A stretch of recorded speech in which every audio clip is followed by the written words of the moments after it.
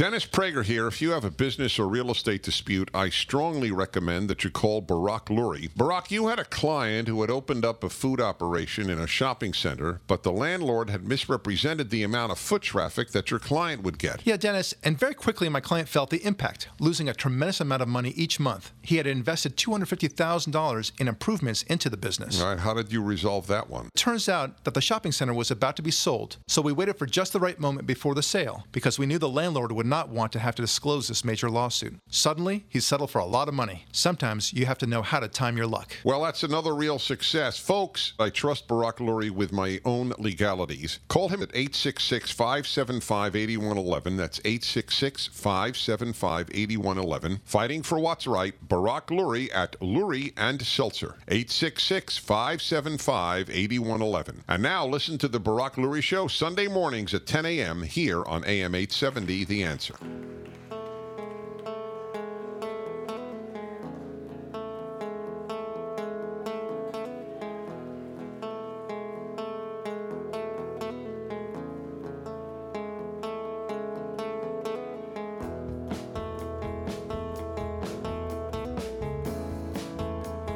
Hi, this is Barak Lurie, and this is the Barak Lurie Podcast with my good friend and producer, Ari David. Always a pleasure.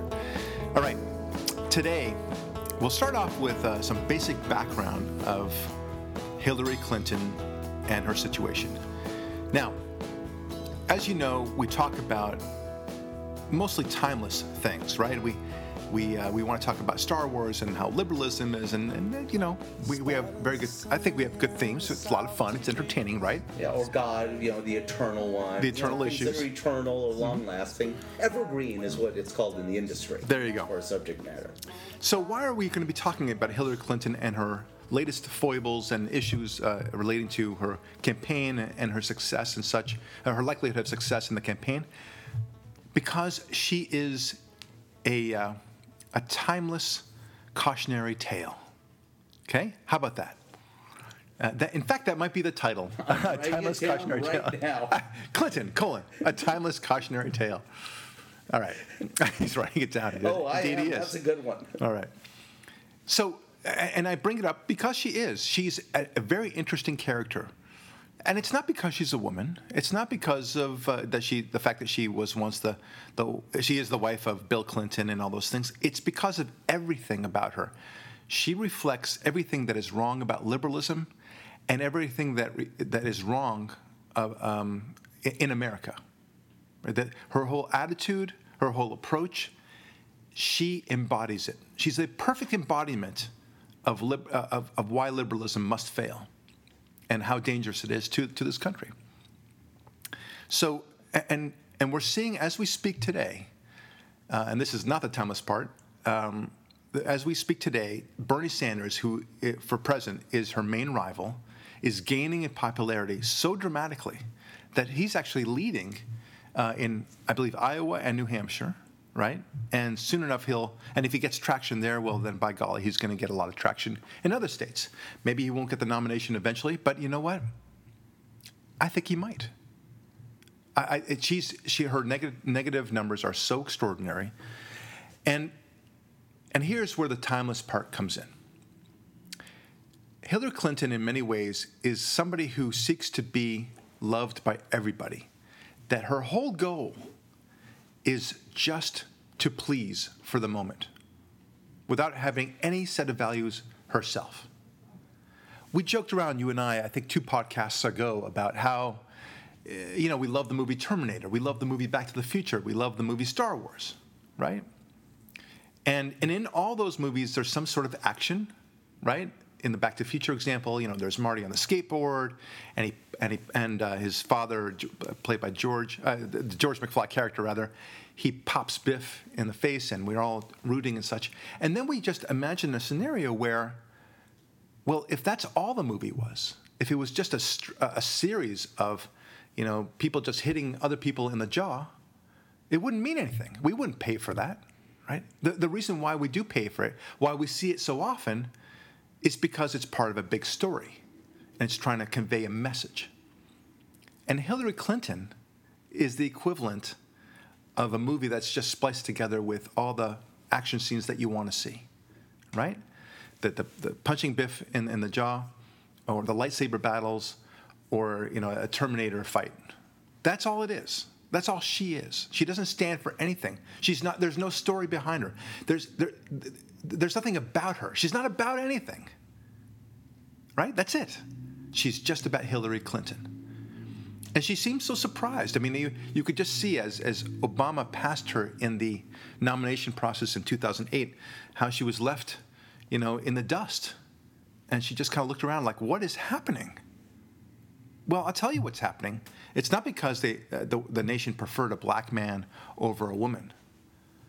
It's because they preferred Obama, because he was about something. I'm not saying he was about something good, but he was about the whole hopey-changey thing.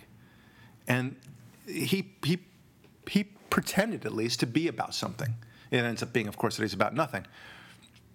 But Hillary Clinton didn't even fake it. She just said, I'm just about Hillary Clinton. Here I am. In many ways, she was like Robert Dole, who came on the Republican side, who came on the scene and just felt he should be the nominee because, his time had come. And I think she thinks that, too, that somehow the America deserves... she deserves the presidency. America owes it to her. And, of course, that doesn't work that way. And here we see Hillary Clinton now dealing with Bernie Sanders, who's not a black man, who's not a Hispanic man, who's not an Asian man, who's not a hyphenated American of any kind, other than Jewish, I suppose, but no one's bringing that up. The point is that, and to our great embarrassment, he's Jewish. I mean, it's just... Oy Gewalt, exactly right. But it's not about his Jewishness. And no one's voting for him because he's Jewish. Yeah, that's a great point. He's not running around saying, I'll be the first Jewish president. Yeah. Isn't that weird? Yeah. Yeah, it just profound. dawns on... Yeah, it's a non-issue.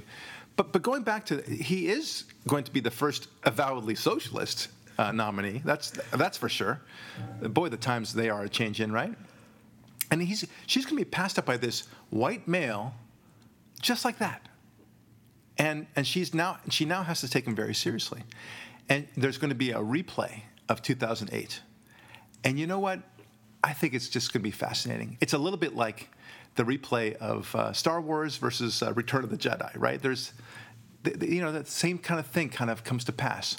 Or if you like even better yet, this is a better example. The Godfather, right? All the Godfather wanted to do, the Marlon Brando Godfather, he wanted to just, become legitimate after some time. He just needed to clean up some business, and then they would all be legit. But lo and behold, things don't work out so well, and he just keeps on getting more and more entrenched into the business. As the Al Pacino character says in Godfather 3, the more I try to get out, the more they try to pull me back in, right? And Al Pacino, the Al Pacino character, what's his name? Michael Corleone, he dies exactly the same way that his father did, not having achieved what his father had wanted to achieve, and now he's dying the same way, and you just know that the cycle of crime is going to continue on. And so it is with Hillary Clinton. She's making the same mistakes. It's about being nothing. Because she's about nothing, she's going to lose again. That's a fantastic, profound point. Because she's about nothing, there is no capacity to learn from the last time, like you say about chess. Okay, let's say you've never played chess before. You're going to sit down and play someone, whether it's your son or you or a grandmaster, anyone on that continuum. Or someone like me who's not even as skilled as your son, who, by the way, is like 9 or 10. Yeah, he's awesome. But he's very good. He's played it. Right. Well, based on your experience or lack thereof will determine a long way into how badly you're going to get your butt kicked.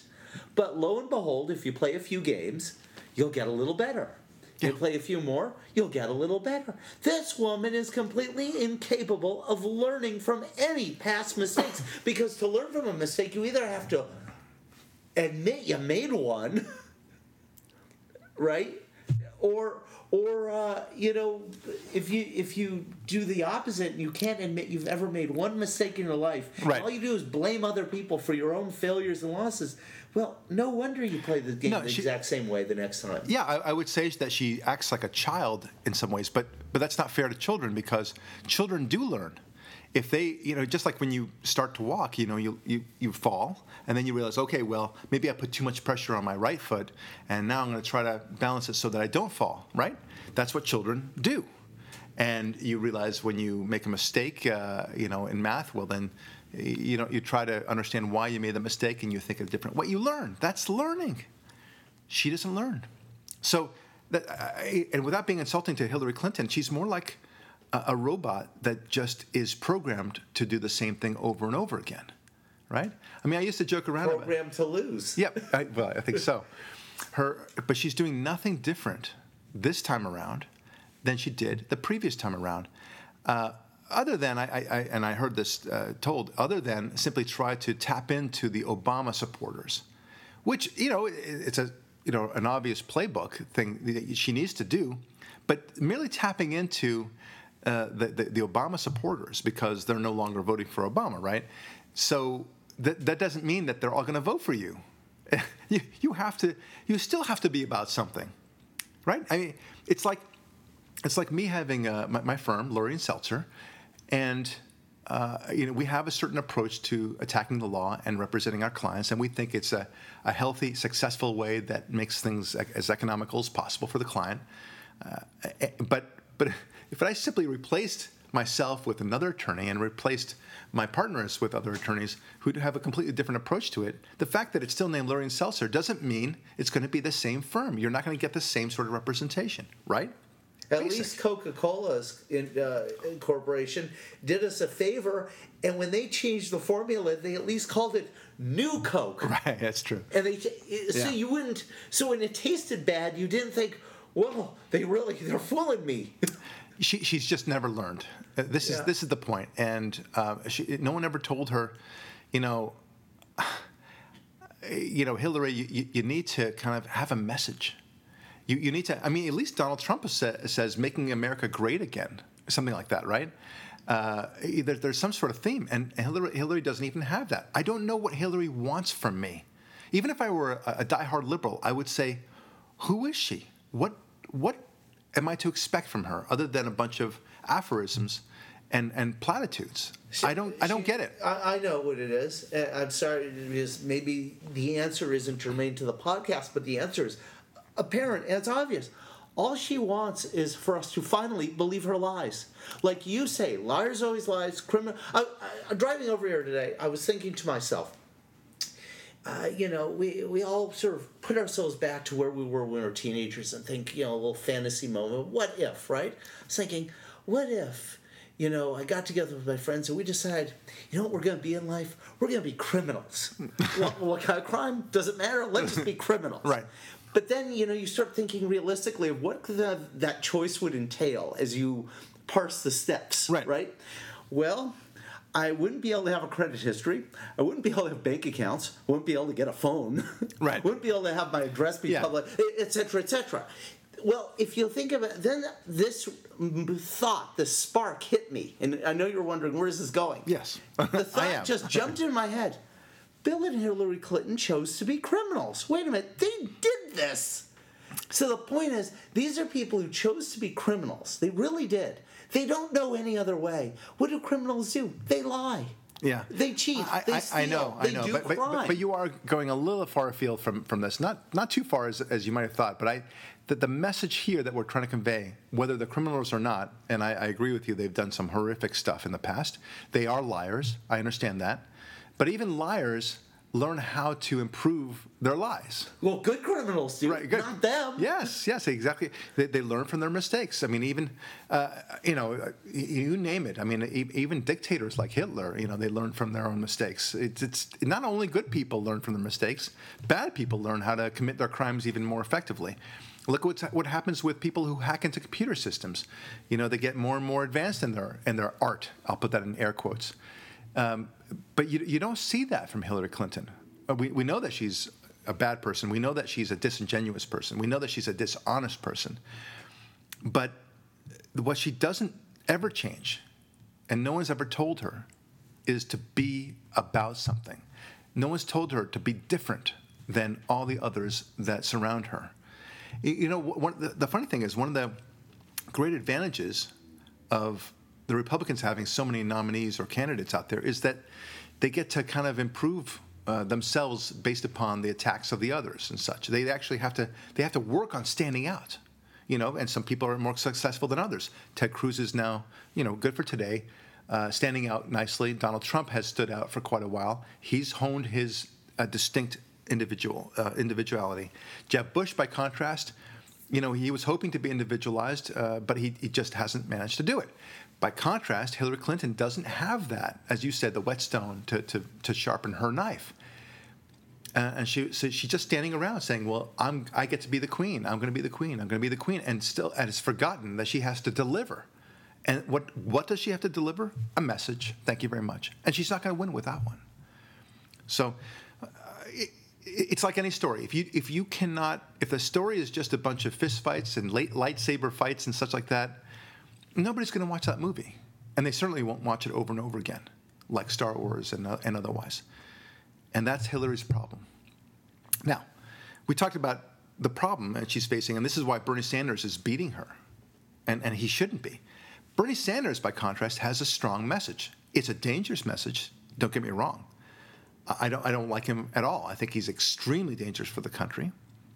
But his message is one of, we've got to reform this whole country to be a socialist country like the countries in Europe. That's his message. And he's very clear about it.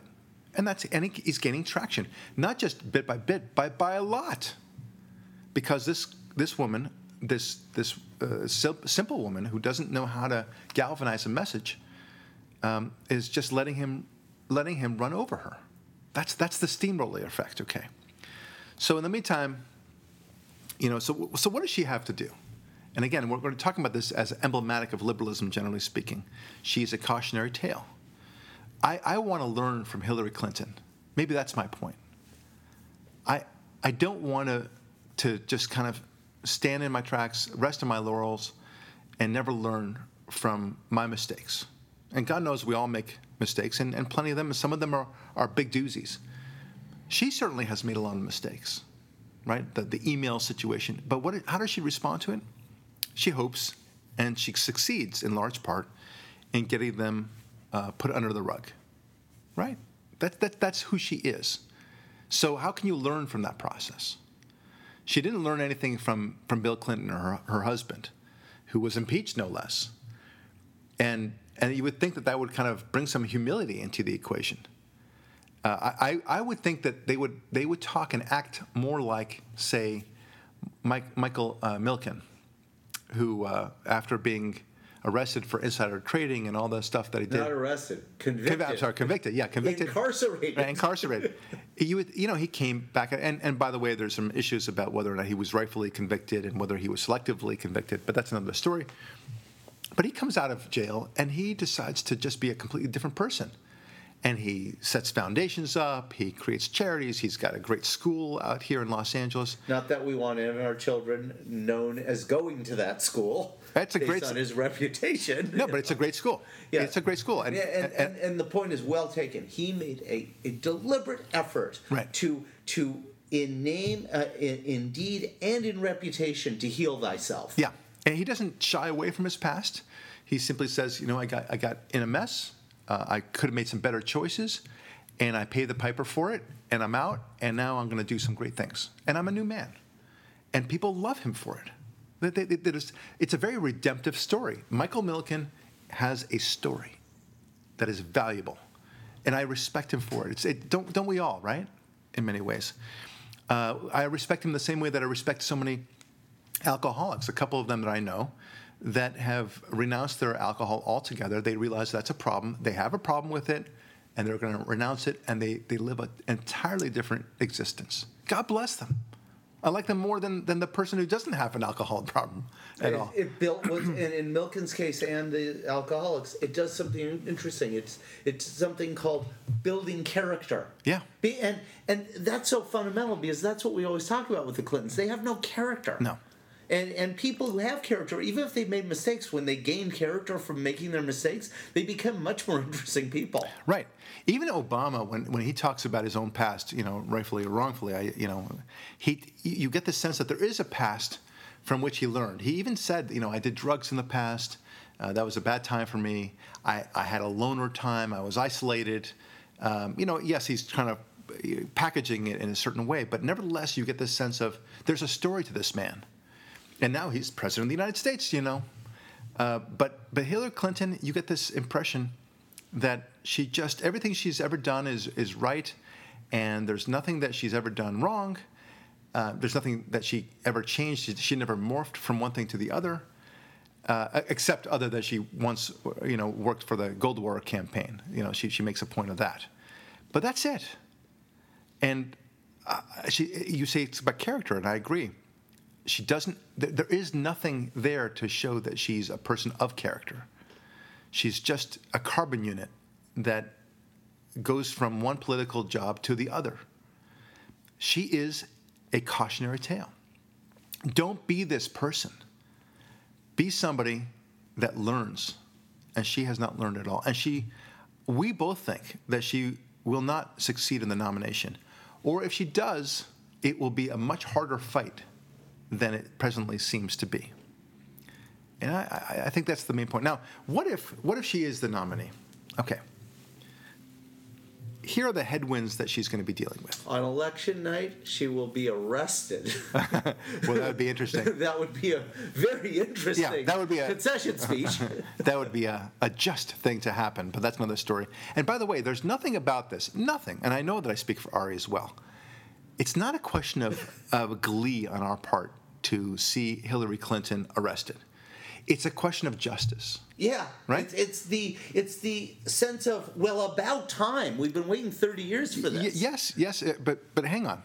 It's a sense of justice. It's funny. Offline, we were talking about O.J. Simpson, and how, despite the fact that he got away with it from a criminal point of view in the actual killings of Ron Goldman and Nicole Simpson, that the turnabout of events came about that he eventually ended up in jail anyway for 30 years for stealing stuff and breaking and entering in a burglary, right? So there's that justice in the end, and we didn't express glee because we wanted to hurt a man named O.J. Simpson. We expressed glee because it was good that somebody who does something like that ends up in jail. That's why. That's the only reason why. That they ended up in jail the same way they would have ended up had they been rightfully convicted the first time. That's right. Justice was served, and now going to Clinton. Yeah. There's presently the possibility of an indictment by the FBI, or a recommendation of an indictment by the FBI. Whether the Justice Department follows through with it, that's another story. We don't need to get into the details of that. But if she were to be indicted, and then if she were to be convicted, you and I would not be saying, great to bring down Hillary Clinton any way we can. We're not. That's vengeance. That's the cult of personality. We're not interested in her. We're interested in justice. She has flouted the rules of justice, and she must pay the penalty of justice. And not just flouted the rules because the rules are on some pages of some book, but she hurt people especially on things like the Travelgate, in the Rose Law Firm billing records scandals, right, in the Watergate, in the Tyson chicken scandal. She hurt Juanita Broderick. She hurt Jennifer Flowers, Paula Jones, and Kathleen Willey. She had people terrorizing this woman. And 4 people died at Benghazi in agonizing ways because of her. Yeah. So seeing her perp walk into a cell for the next 15, 20, 30, maybe 50 years. Right. Well, she also exhibited... is satisfying for the justice for those people who are suffering every day because of her. It's satisfying in the sense that it's dealing with the arrogance of power, and she exhibits that in an extraordinary way. And just like Julius Caesar, who arrogated himself so much to the emperor status that he did, not realizing that the people around him were setting about to destroy him and to kill him. Obviously, I don't want anyone to kill Hillary Clinton. That's not the point. But what you may not realize is how the nation is galvanizing against her, and how her political enemies are galvanizing again against her as well. That there may very well be an indictment against her. And we may very well be saying on this podcast, and we're not making a prediction, by the way. I can't see those tea leaves. There are too many personalities involved for me to actually see that. But I do know that there are certain pressure points. It is not a foregone conclusion that she will not be indicted. Not at all. You may think so, But Obama has no real love for Hillary Clinton. And if the pressure is enough from the FBI that you must indict this woman to the Justice Department, Lynch must move forward with an indictment. And I would even, there are some tea leaves I can see, which is if Obama was going to protect her, the entire investigation would have been quashed months ago. Yes. The fact that it's moving forward indicates to me that Obama is going to stick the dagger in her with that indictment right when it's going to do the most damage to her.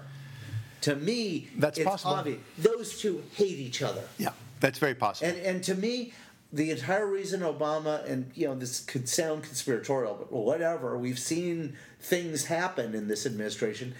To me, the only reason Obama appointed her Secretary of State is because he wanted to set her up. Because he knew how corrupt she is, and he knew that she would use the Secretary of State position for all that skullduggery and unethical behavior. Well, but let's not get too far away from the topic. I agree with you to some extent, but I don't think he's that I don't think he's that smart in calculating. What I do think that he did was he put her in the Secretary of State position precisely because it is so divorced from the White House. And yet he can still have control over her at the same time. Obviously, he couldn't predict what happened in Benghazi, or that she would get the blame for it. But one thing I do know is that he does hate her. She hates him. And something that it's in his very incentive to make sure she does not win the nomination. He would prefer Bernie Sanders. And or Elizabeth Warren or Joe Biden. Absolutely. I mean, there's a reason he picked Biden to be his vice president. Yeah, hang on.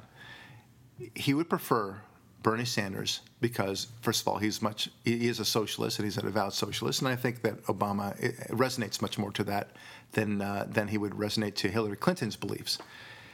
But putting that aside, he doesn't want Hillary Clinton going out there saying, "This is what I would have done," and Obama didn't go far enough.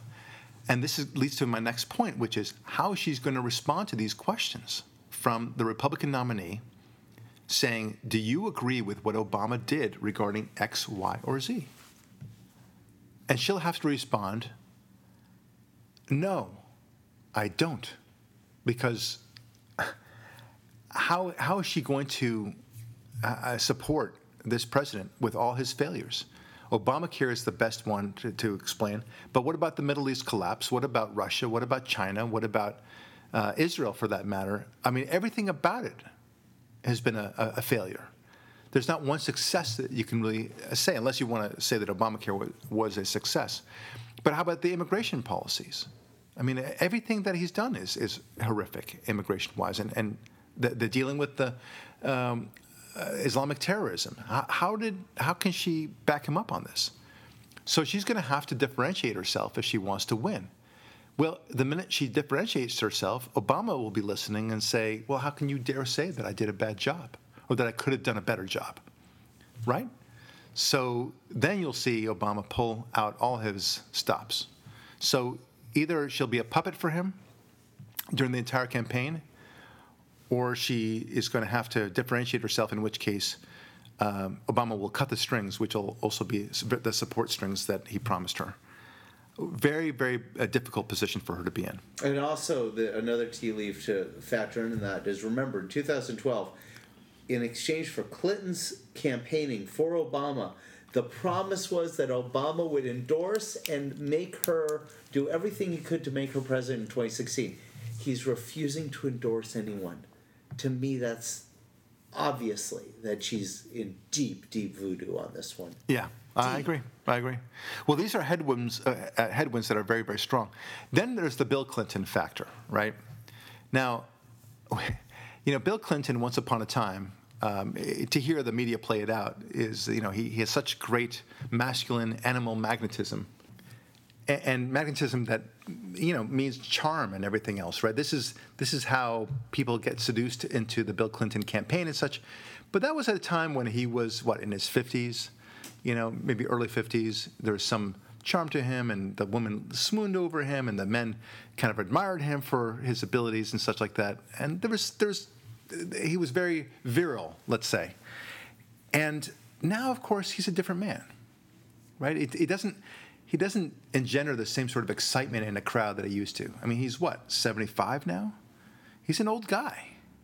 And he's a dirty old man. Yeah, now they perceive him to be a dirty old man. He's not as appealing in every way. People are yawning while he speaks. And he's the politics of yesteryear. Let's face it, right? I mean, the old joke we said offline is that, the campaign for Bill Clinton was don't stop thinking about tomorrow, right? And the campaign for Hillary Clinton seems to be don't stop thinking about yesterday, right? That's all she wants. Just keep on thinking about yesterday. But which is it? Bill Clinton was young and spry back then, and you get the sense, he was campaigning against a man named George H.W. Bush, an old guy, right? And he was young and spry. And now it's the exact reverse, isn't it? Where she's kind of the old guard, and she's going to be competing perhaps against Cruz, very young man, perhaps against Rubio, very young man. And that's going to be a problem for her. So, and Bill Clinton, she also has to dance a very delicate dance with him. On the one hand, if she uses him too much, if she uses him for his charm and such like that, to the extent that he has any charm left, well, okay, fine. But then, if she uses him too much, then people will also, of course, it'll bring in the whole Bill Clinton scandals all back into the picture. Already has. Yeah, already has, I know. She's used him for 3 days, and that's all they talk about. It's a problem. So you got to think about that, especially when you're talking about women's rights. We that's part of the media play and such. But look at this delicate dance that she's playing. And then, of course, there's the issue of her being a woman there, and she doesn't understand that just not having a penis and having a vagina is not going to engender votes for you. Okay? That doesn't mean a thing to most voters. They really don't. Some voters for sure, they'll say, well, I just want to be able to vote for the first woman and be able to say that I voted for the first woman. There are such people. I call them idiots, okay? Because it's a stupid way to vote for somebody. Why not just say, I want to vote for the first person who's 5'7" for president? What does that mean? It doesn't mean a thing. Whether or not she has female or male genitalia. Who gives a crap? Yeah, and in Obama's case, I think there's an important point to make in this vein for this only one reason. The fact that Obama was the first black guy to become president is germane and salient in an American election because this country had a problem with slavery of black people. Yeah, of course. That's the only reason that particular a demographic group has a special bearing. Right. Women, no special bearing. Jewish, no special bearing. Right. Even American Indian, no special bearing. Right. But they, of course, are always about identity politics. Right. But even the fact of her being a woman, she doesn't understand how to galvanize that. She just says, I'm a woman, therefore vote for me. That doesn't make any sense. She should be like Carly Fiorina in this department. The fact that she's, or Bernie Sanders for that matter, who happens to be Jewish, right? We just talked about this. It shouldn't play into it. Let the media make it the big deal. But she shouldn't be making a big deal. And it's insulting to women voters to have them, to play up to them by saying, you'll be voting for somebody just like you, and I'll be taking care of you. I don't think that women voters like that. And here's another problem for her. Women don't like women. They are very harsh on them. And it's going to cripple her, whether she realizes it or not. I would actually shy away from the fact that I'm a woman. I would talk and say, here are my policies, here's my positions. I'm different than Bernie Sanders because of X, Y, and Z, and I'm gonna be better than whoever's the Republican nominee because of A, B, and C. And thank you very much. Let's go and let's make change for America. That's what she should be doing. But instead, she's talking all about the womanhood stuff, and women are very, very tough on them. They will judge you so harshly just for wearing the wrong dress. Things that you and I just don't understand at all. We have no clue why women talk to each other the way they do. They have this secret language going on that I'll never understand. And the things that they'll say, they'll be insulted by the way a woman dresses, right? I'm not insulted by the way a man dresses. Maybe if he's got a wrinkled shirt, I'll say, hey, maybe he ought to wear a wrinkled shirt. But I'm not angry with him for it, right? You don't take it personally. I don't take it personally. These women are really, I just don't understand it. I love women. I think you're fascinating, and you contribute so much to civilization.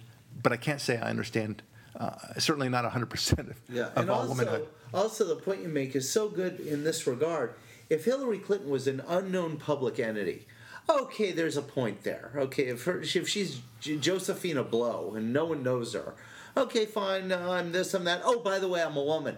But this is a very famous woman, okay? Yeah. We've known about her in the public eye since 1988 for anyone who's been paying attention, really since 1992, 93.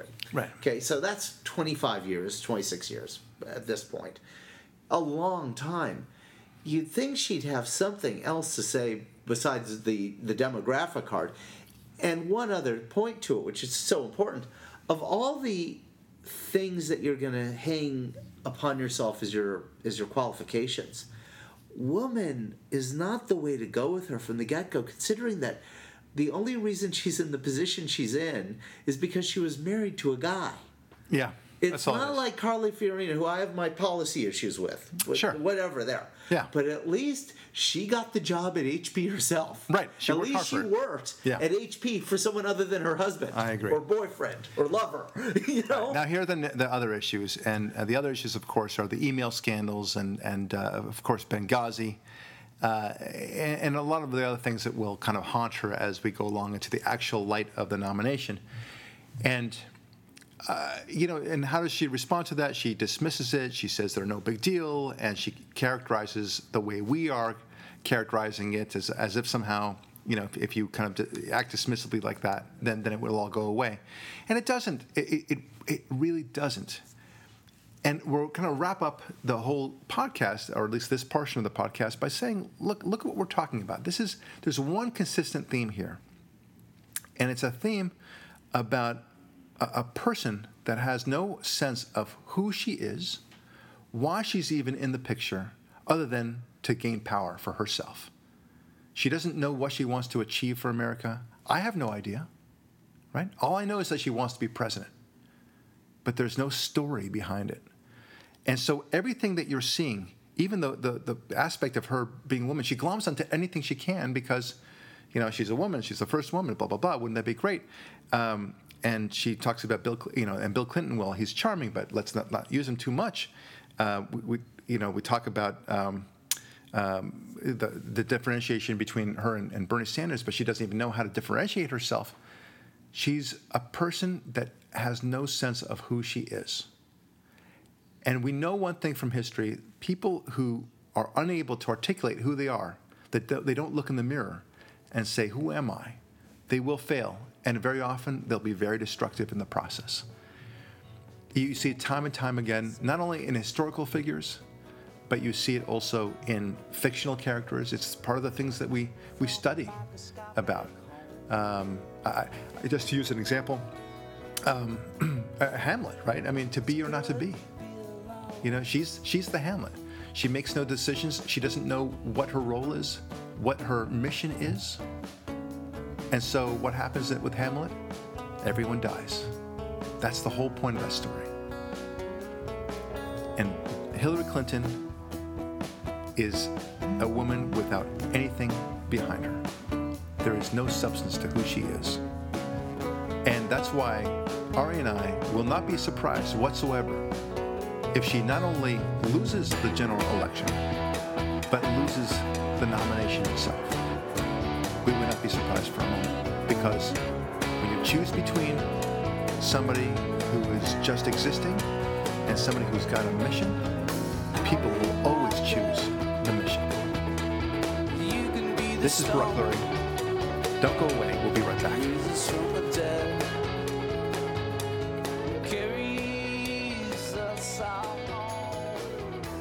Dennis Prager here. If you have a business or a real estate dispute, I strongly recommend that you call Barak Lurie. Barak, you successfully sued a corporation only to have the principal claim it had no assets. What did you do? Dennis, we showed after the judgment there was a pattern of the principal taking money out of the corporation for his own personal purposes. And the outcome? After examining and documenting the corporation bank statements, we showed a pattern where the principal was using the corporation as his own personal piggy bank. We were able to show that he personally had a lot of money, money and should be the real defendant. He thought he could get away with everything by hiding behind the skirts of the corporation, but now he's personally liable. I'll say another success. I trust Barak Lurie with my own legalities. Call him at 866-575-8111. That's 866-575-8111. Fighting for what's right. Barak Lurie at Lurie and Seltzer. 866-575-8111. And now listen to the Barak Lurie Show Sunday mornings at 10 a.m. here on AM 870, The Answer.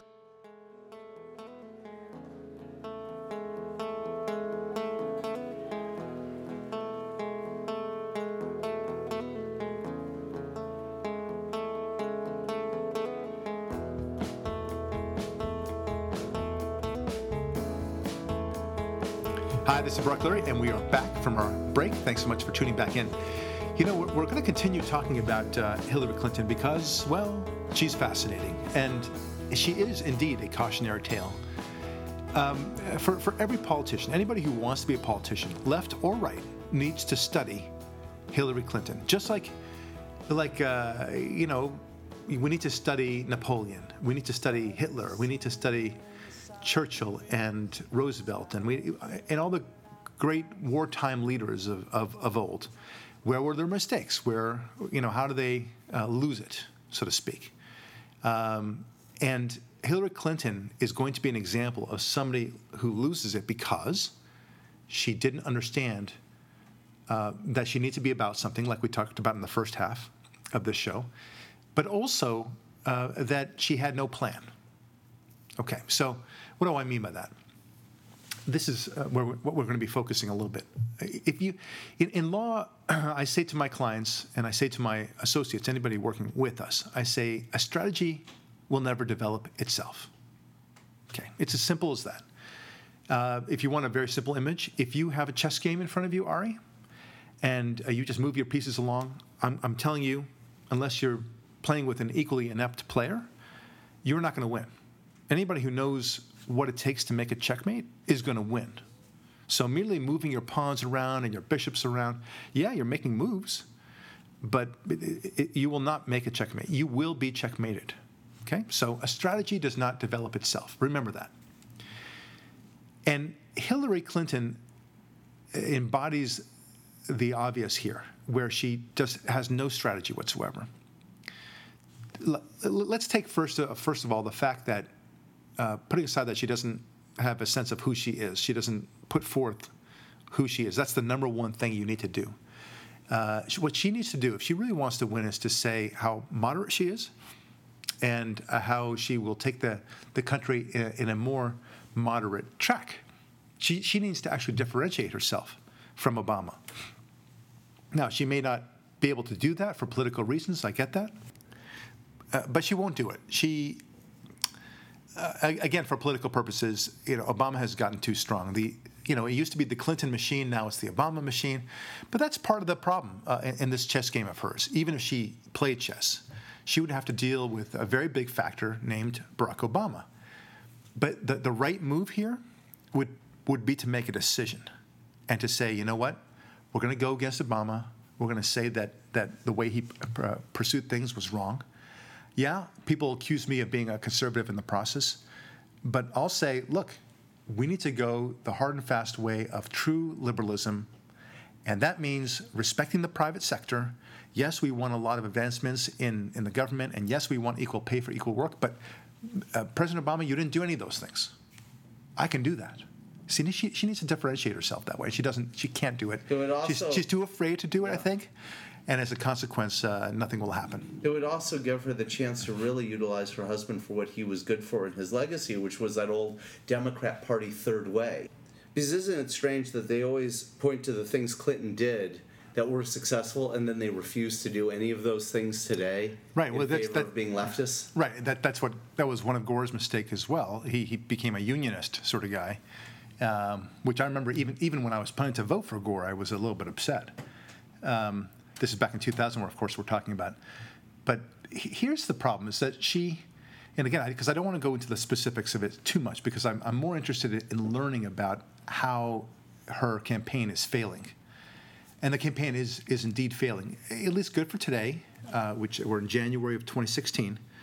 And we predict, you and I, that the campaign will continue to falter, if not lose steam dramatically.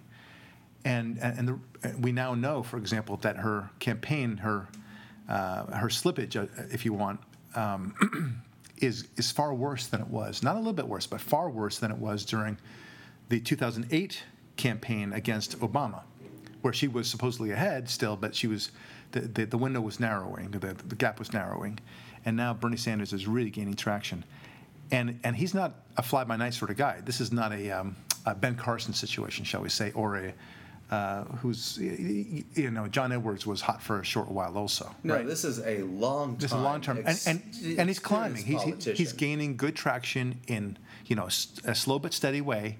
And not that I like him at all. Don't get me wrong, but I have to admire his tenacity. And he's certainly about something. He's about something that's very wrong. Darth Vader is about the dark side, right?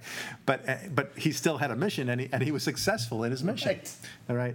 So Hitler was also about something, and as a consequence, he did terrible things and everything else, and he almost conquered the world. But Bernie Sanders is about something. He is a socialist, and he's an avowed socialist, and he tells it plain. And he says, "This is what this country needs, and I'm going to be the guy to deliver it. Thank you very much." And he's got this seriousness about him. I don't think he's cracked a joke on the campaign trail whatsoever. And because he's a true believer, of course. Yeah, socialists aren't famous for their sense of humor. Yeah. All right. So, but here's the thing, is that Hillary sees this, and she feels the need to go even further left of Bernie Sanders. The socialists, you understand. Which is probably impossible right. Anyway. Yeah. You can't imagine getting more socialist unless she pulls out a Stalinist book and says, well, you call that socialism? I'll tell you socialism. Anyway. So, but she doesn't have. She's instead of tacking to the right and saying, "Man, that man be crazy," right? That's all she has to say. Like, you want a socialist? No, we're different than that. We're Democrats. We do believe in free enterprise. We do believe in the strength of America. We think that America can see better days in the future, and we think that we need a safety net and gun control and all these things. But socialism, no, sir. That's all she has to say, and she would do a great job of it. But instead, she's letting Bernie Sanders, have her chase, go down that rabbit hole, and she's going to the left of him. Think of it like, Bernie Sanders is, I don't know, it's a flock, right? Your voters are a flock, right? And Bernie Sanders is a sheepdog, and he's somehow going to these people and grabbing the sheepdog is kind of pulling the cows to the left, right? Sheep. Right. The other way would be a cow dog. Right, sheepdog. You're right. You're sheep. Yeah. Thank you for clarifying. So he's pulling the sheep to the left, and that's okay, But so Hillary Clinton should see this and just say, no, we need to go to the right. She needs to be the sheepdog that brings everyone back to the right. And she has the power to do so. But instead, she says, okay, well, I'll show you. I'm going to take those sheep be mine, right? Right. And so she goes to the further left, and Bernie Sanders is like, really? Wow, this is amazing. And he's redefining the Democratic Party in the process. But more importantly, she is letting him redefine her. That's the amazing thing, to decide how to be defined. Now, look, in law, we do this all the time in terms of we define what the opposition is really saying.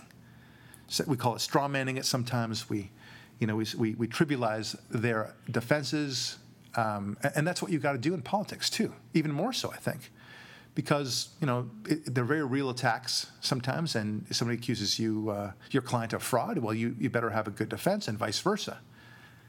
But the way to say it is, look, their argument that the check bounced or whatever, that's neither here nor there, Your Honor. That's a silly argument, and the fact is that they tried to defraud my client. Okay. And she doesn't do that. She doesn't have anything close to that. She simply says, she sees that the sheep, so to speak, are moving to the left, and she better be there. Okay, that's putting your finger to the wind and figuring out where it's going, and you go left with it. That's insanity.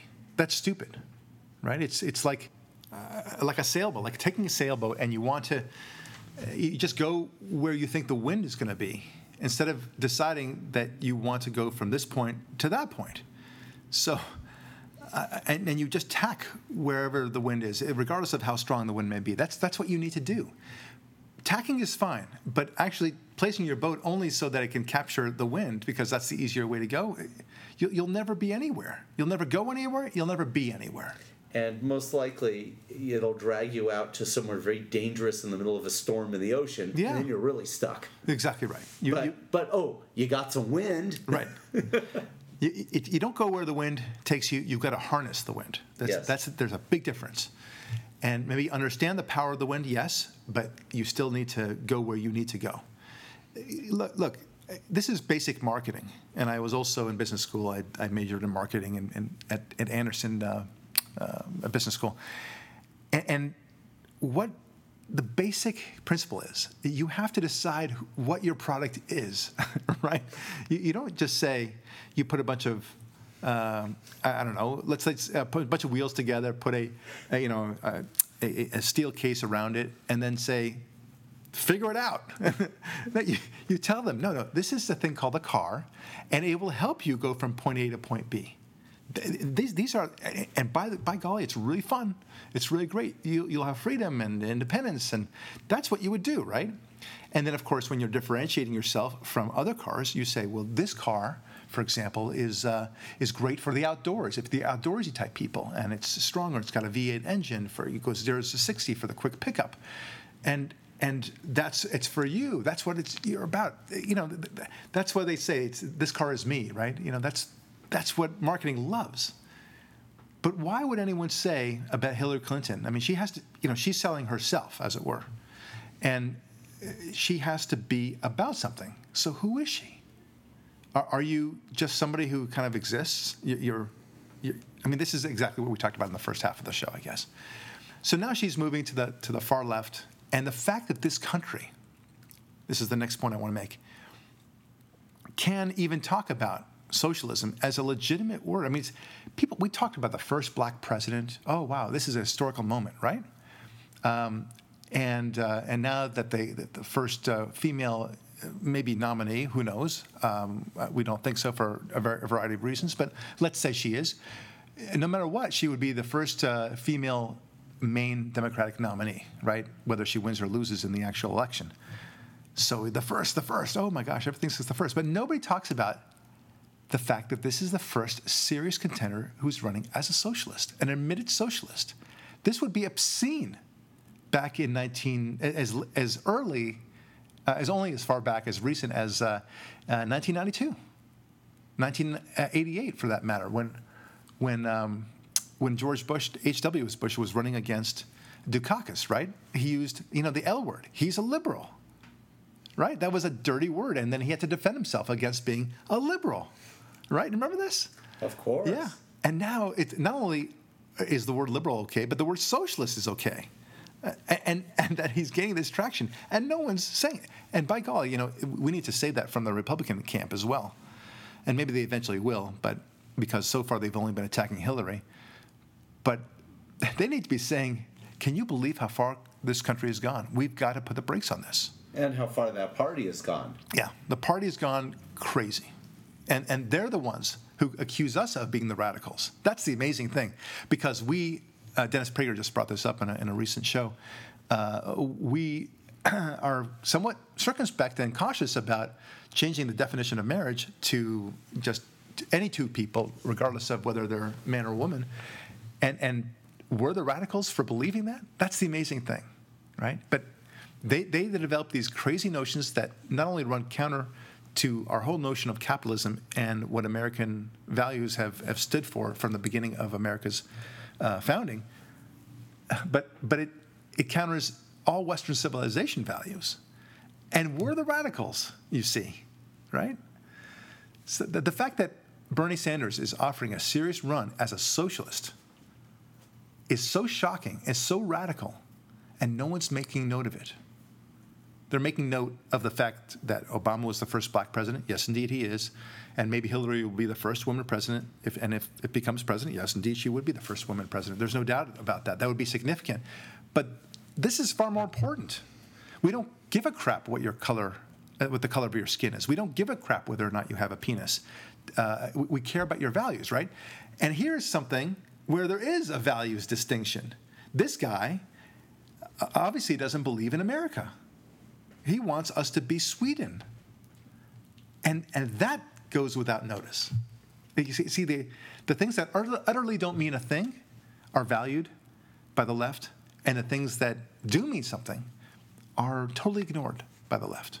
Yeah, but not to get off that track, which is an extremely good point. I think the main thrust of what we're talking about here is in trend line. In 2008, Hillary Clinton wound up losing because she couldn't see that her strategy was a disaster. And this time the numbers are bearing out that she's in a worse position on this cycle than she was the last time, with the benefit of seeing what happened in the past. Right.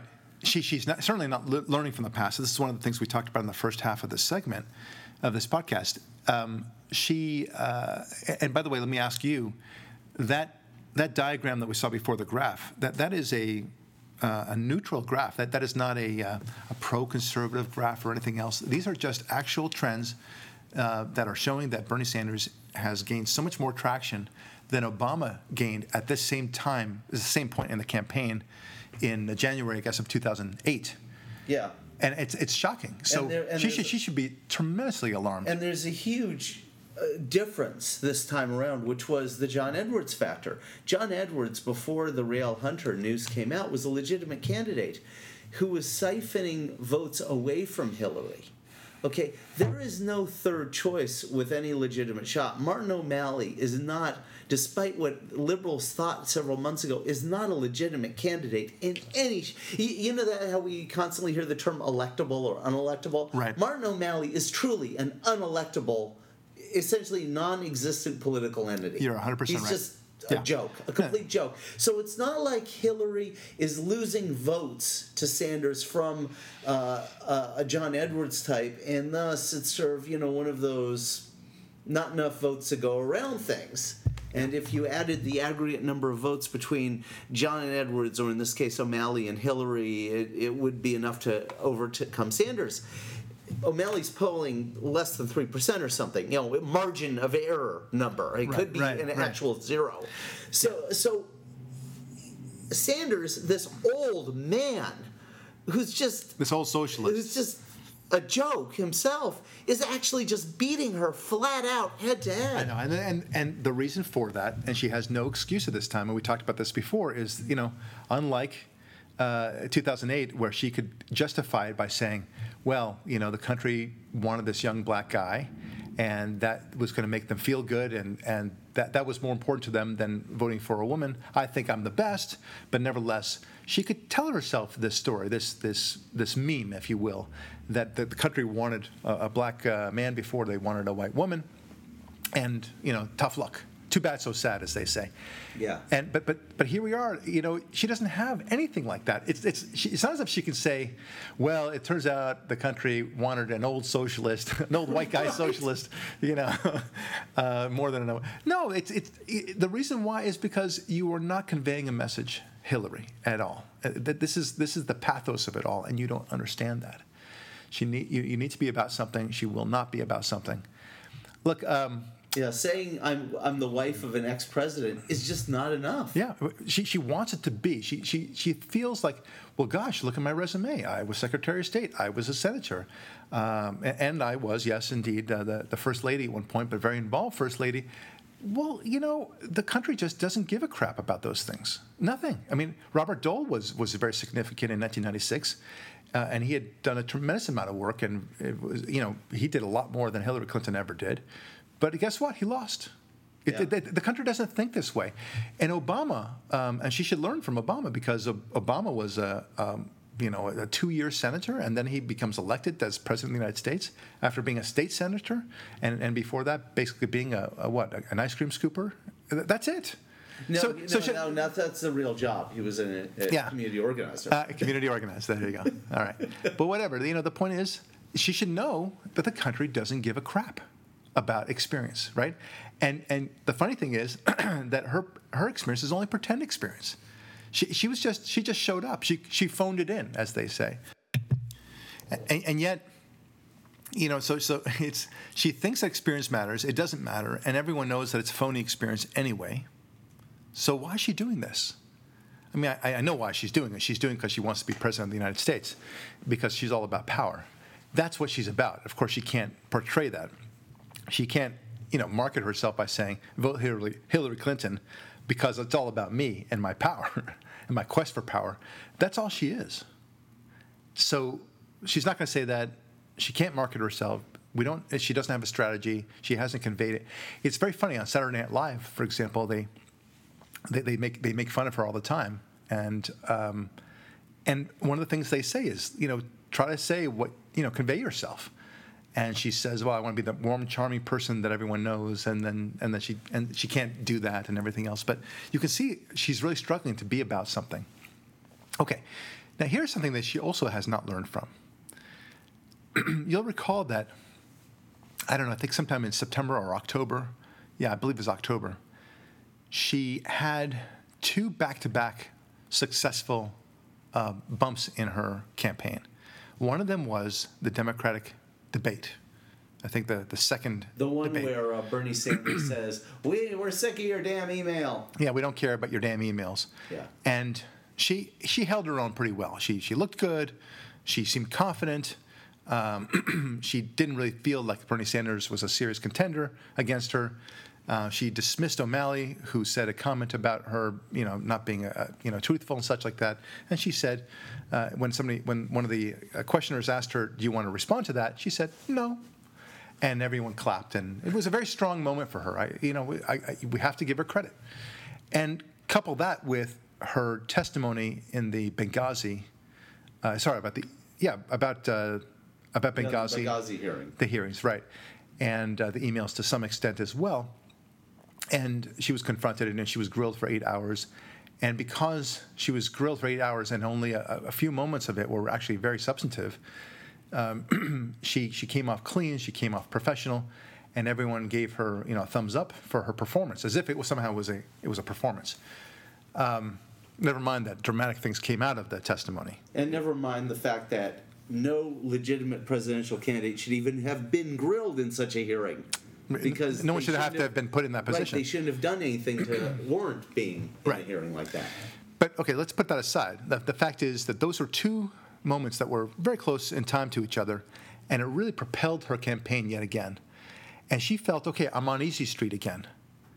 But she should have learned that was actually an exception in her campaign, a good day, as it were, but it was not the beginning of good times. On the contrary, it was just a blip. And now she's descending into chaos territory again. And she may have a good blip again, but that's all it will be, a blip. She's, at the end of the day, she's still Hillary, and she's about nothing. That's her problem, and it always will be her problem. And that's why you and I, Ari, predict that the nomination, even if she gets it, will be much more of a struggle for her than she would like the population to believe. Far more of a struggle. In fact, I think at this point, if she gets the nomination, it will be quite a surprise to you and I both. We're not predicting that she won't make the nomination, but I think I speak for both of us when I say I would be surprised if she got the nomination. Okay, it's possible. I mean, Bernie Sanders may die. He's old. He's an old man. Bernie Sanders may say something stupid, or something may be revealed about him that's so dastardly that Hillary Clinton then rises to the presumptive de facto leadership. Yeah, but either way, with the nomination, she loses in a massive landslide to whoever the Republican is. I'm beginning to think you're right. Massive. Yeah. Well, listen, from your lips to God's ears on that, but I'm just, like we said, we're more interested in her as a cautionary study, and both from a standpoint. I mean, the first part of our podcast really focused on her, right?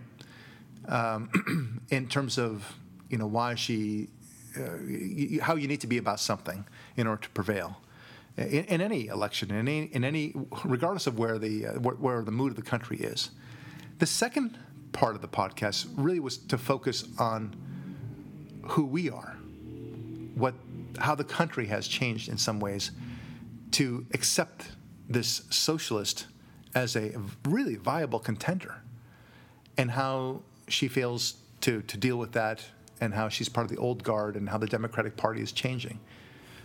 But these are really interesting moments in our history. And that's why we are making this podcast today. It's not because we want to chime in on the most recent current event regarding Hillary Clinton. It's because it's a character study. She means something about how to campaign, how to lead, how to strategize, how to market for that matter, and then also study about ourselves. And I fear about the second part. The first part, I'm ready to see her go. I would be very surprised if she didn't go, because Hillary, well, she'll always be Hillary. And that means that she'll always be about nothing. My friends, this is Barak Lurie. Thanks so much for listening. We'll talk with you next week.